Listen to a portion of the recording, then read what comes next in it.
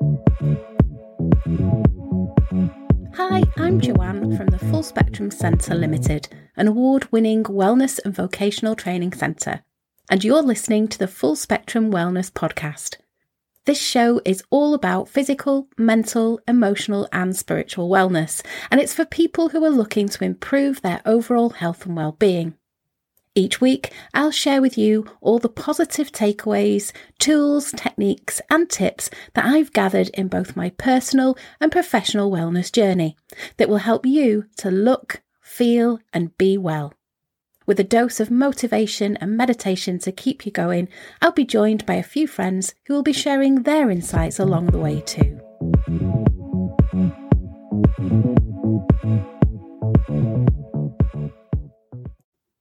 Welcome to episode 13 of our Full Spectrum Wellness Podcast. I'm so happy to be back here with you for our 13th episode. Now in this episode, I'll help you to take a closer look at several of the key winter wellness challenges that most of us face as the weather gets colder, especially if you live in a place that has lots of cold and snow. Now here in Manchester, it's currently 2 degrees. And we've had a smattering of snow this weekend. As I said, winter throws up many wellness challenges, and with the cold weather, there is a temptation to pretend we are a bear and just hibernate until the spring thaw comes. But the truth is, becoming inactive during winter can be one of the worst things that you can do for your health. It might seem tough to enjoy the short days and long nights of winter, but spending time outside during each winter's day offers several health benefits. Being cooped up indoors leaves you more prone to colds and flu, since you'll be surrounded by other people who are coughing and sneezing. Exercise boosts energy levels and mood, and it also helps you burn calories, which is very useful if you tend to gain weight around the end of year holidays and the festive season. Vitamin D is a hormone our body produces as a result of exposure to the sun. Just 30 minutes of sunshine per day can give us all the vitamin D we need, but sometimes we need to take a supplement. In fact, I received a text from my GP surgery earlier today letting me know that my recent blood test results show that my vitamin D levels are a little on the low side, so I need to work on getting those up. Winter can cause many to feel the blues. Seasonal affective disorder, or SAD, is a form of depression that affects millions of people around the world, and it's caused by a lack of daylight during the short winter days, especially when the weather is bad. Those who live above the Arctic Circle are particularly prone to SAD due to their not seeing any sunlight for weeks on end once the sun dips below the horizon. SAD can trigger depression, illness and weight gain.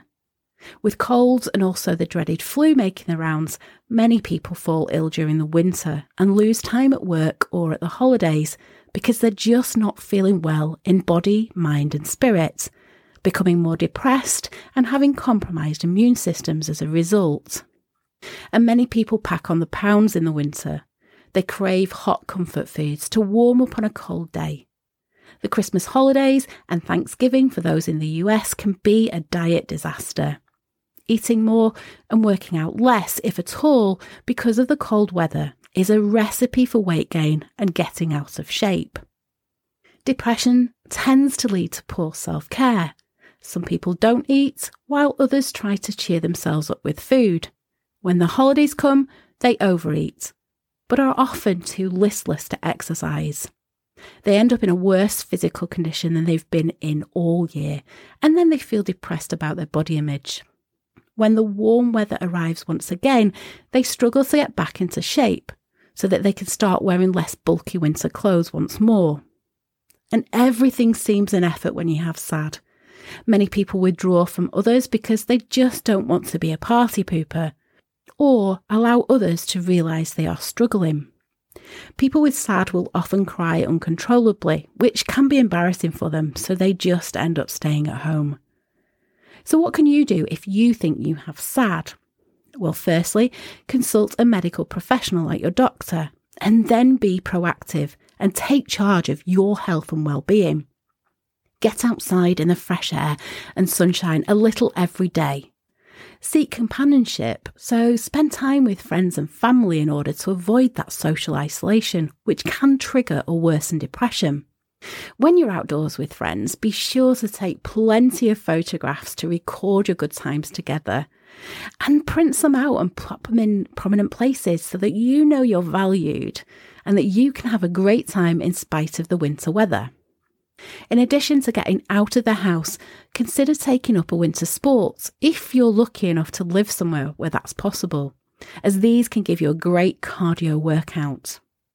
If you're not fond of the snow or you're not lucky enough to live somewhere where you can take up a winter sport, rent or stream some fitness DVDs and try a range of interesting workout routines. You're sure to find some that you love. In some cases, these actions might not be enough to lift your SAD. In that case, your doctor may recommend phototherapy, commonly referred to as light therapy. Light therapy uses an instrument called a light box. You sit a few feet away from it first thing in the morning. The light imitates natural sunlight, which appears to trigger a change in the brain chemicals linked to mood and helps ease depression. Light therapy should ideally be started in the autumn, before the days start to get really short. This is also the best time to start because it can take days or weeks to start working. Winter weather is a lot colder and drier than summer weather, which means it takes a toll on your skin. Your hair might start to look a little dry and be brittle like straw. Your skin might become chapped, red and flaky. If you already have dry skin, winter can make it much worse. So pay attention to moisturising your hair, your face and your skin to keep you looking and feeling great. Last but not least, you need to dress for safety in winter. The cold can kill. A hat, a scarf, gloves and proper footwear to match the weather conditions are all essential. It's so good to get outdoors and into that sunlight for some fresh air and that natural vitamin D production. But frostbite is one winter challenge that affects many people. Frostbite occurs when the skin literally freezes. So spending too much time outdoors in the cold and the wind without being protected sufficiently from the elements is its main cause.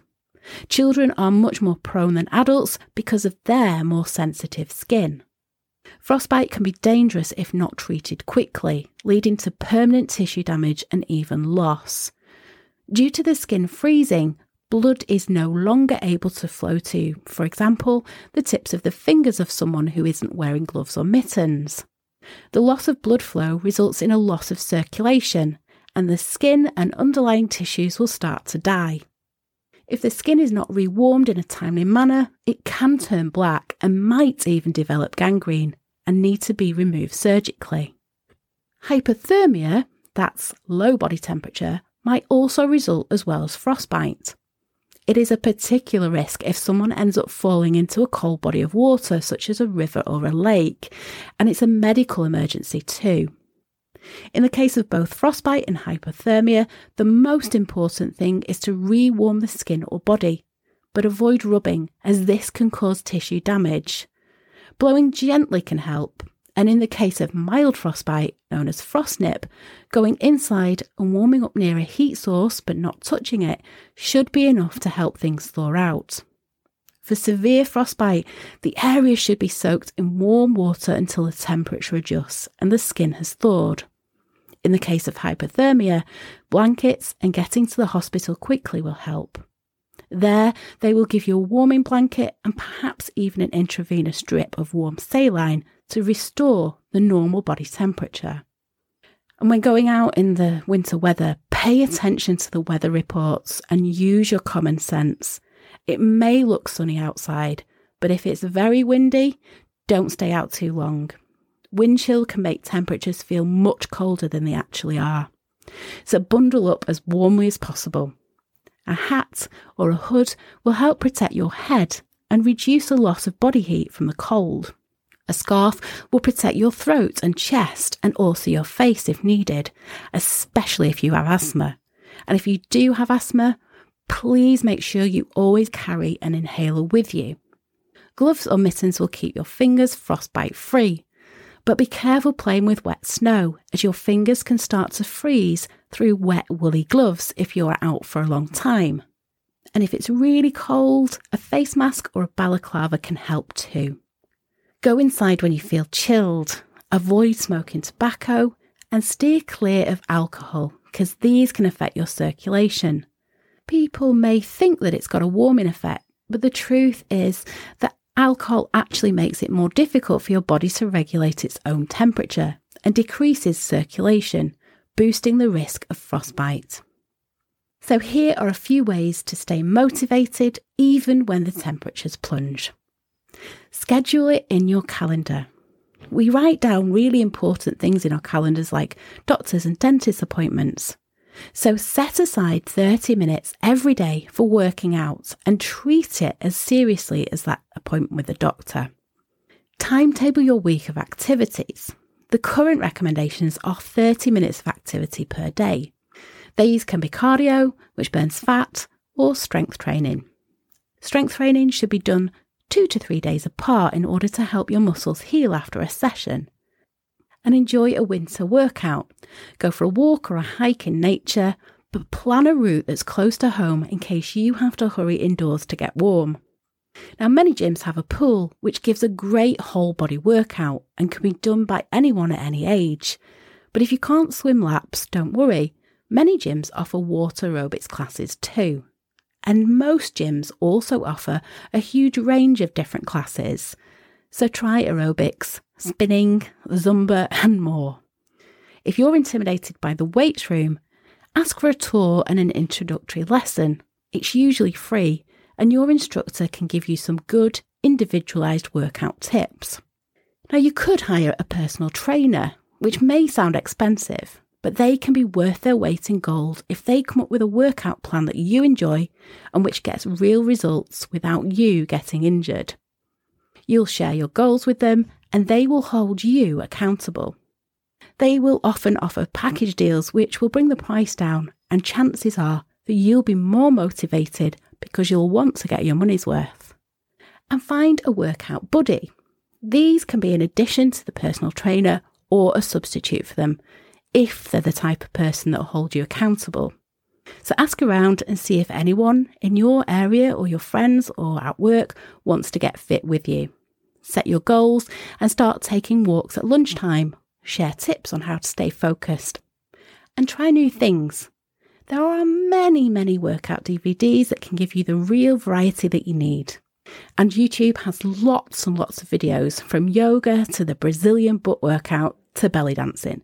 They're all designed to get you up and get you moving. I love to dance, so I use an on-demand streaming service called Body Groove, and it's so much fun and it doesn't feel like exercise at all. And if you're like most families, you are probably spending way too much time indoors in front of a TV, a tablet or a smartphone screen. So try taking a hike or even just go for a 30-minute walk together when the sun is shining. And of course, this time of year is cold and flu season. One of the most confusing things about becoming sick with an upper respiratory illness such as a cold or the flu is that they all begin in a similar manner. However, each requires a different treatment in order to limit the illness and get over it as quickly as possible. A cold is caused by becoming infected with rhinovirus, and like many viruses, it mutates. There are literally hundreds of strains of the common cold virus, and any cold virus can be around at any time. And new strains can form all the time, making it really difficult to build up immunity to them. And viruses have no known cure, but you can treat the symptoms as best you can to make you or your loved ones more comfortable if they come down with a cold. Now, the typical symptoms of a cold can include congestion of the head or the chest, a runny nose and stuffiness from swollen sinuses, watery eyes, coughing, which can be a dry cough or one that's more productive, that is, one that produces phlegm in order to get the congestion out of your body. You might have a headache, feel tired, have an itchy nose, eyes and throat. You might have a fever, which is more common in children, and a sore throat. Now, the flu is caused by becoming infected with one of the strains of influenza virus. The flu generally comes on much more quickly than a cold, and the symptoms seem to hit all at once and will usually be more severe than when you catch a cold. The typical symptoms of flu include a runny or stuffy nose, a cough, sore throat, headaches and also body aches, a fever or feeling feverish, but bear in mind that not everyone with the flu has a fever. You might have the chills, fatigue or a lack of energy, nausea, vomiting, and in some cases diarrhoea, but that's more common in children. While the first 4 symptoms are common in both flu and colds, they are likely to be more intense when you have the flu. Flu symptoms are strong right from the onset, and they usually run their course in about a week. Colds usually only last for a few days. And of course, COVID hasn't gone away, which has similar cold and flu type symptoms. Since all these are viruses, antibiotics will have no effect.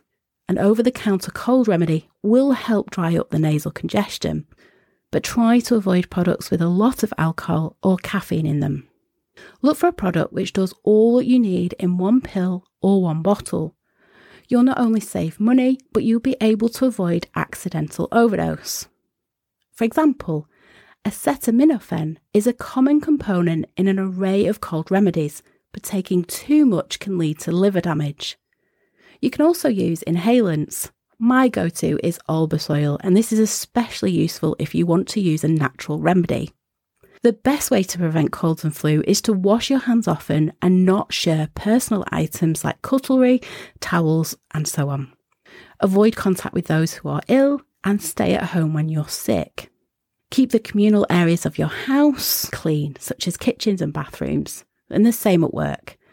Taking these precautions may help you from getting sick at all, or can highly minimise your chances so that you can have an enjoyable winter season. And remember, prevention can often be the best cure. Please use the information that I've shared in this podcast episode to help you take charge of your health so that you can stay well all winter long and avoid many of the common illnesses and health issues that the cold weather brings. I hope listening has been the push you needed to start paying better attention to your health in the cold weather to keep you and your loved ones safe.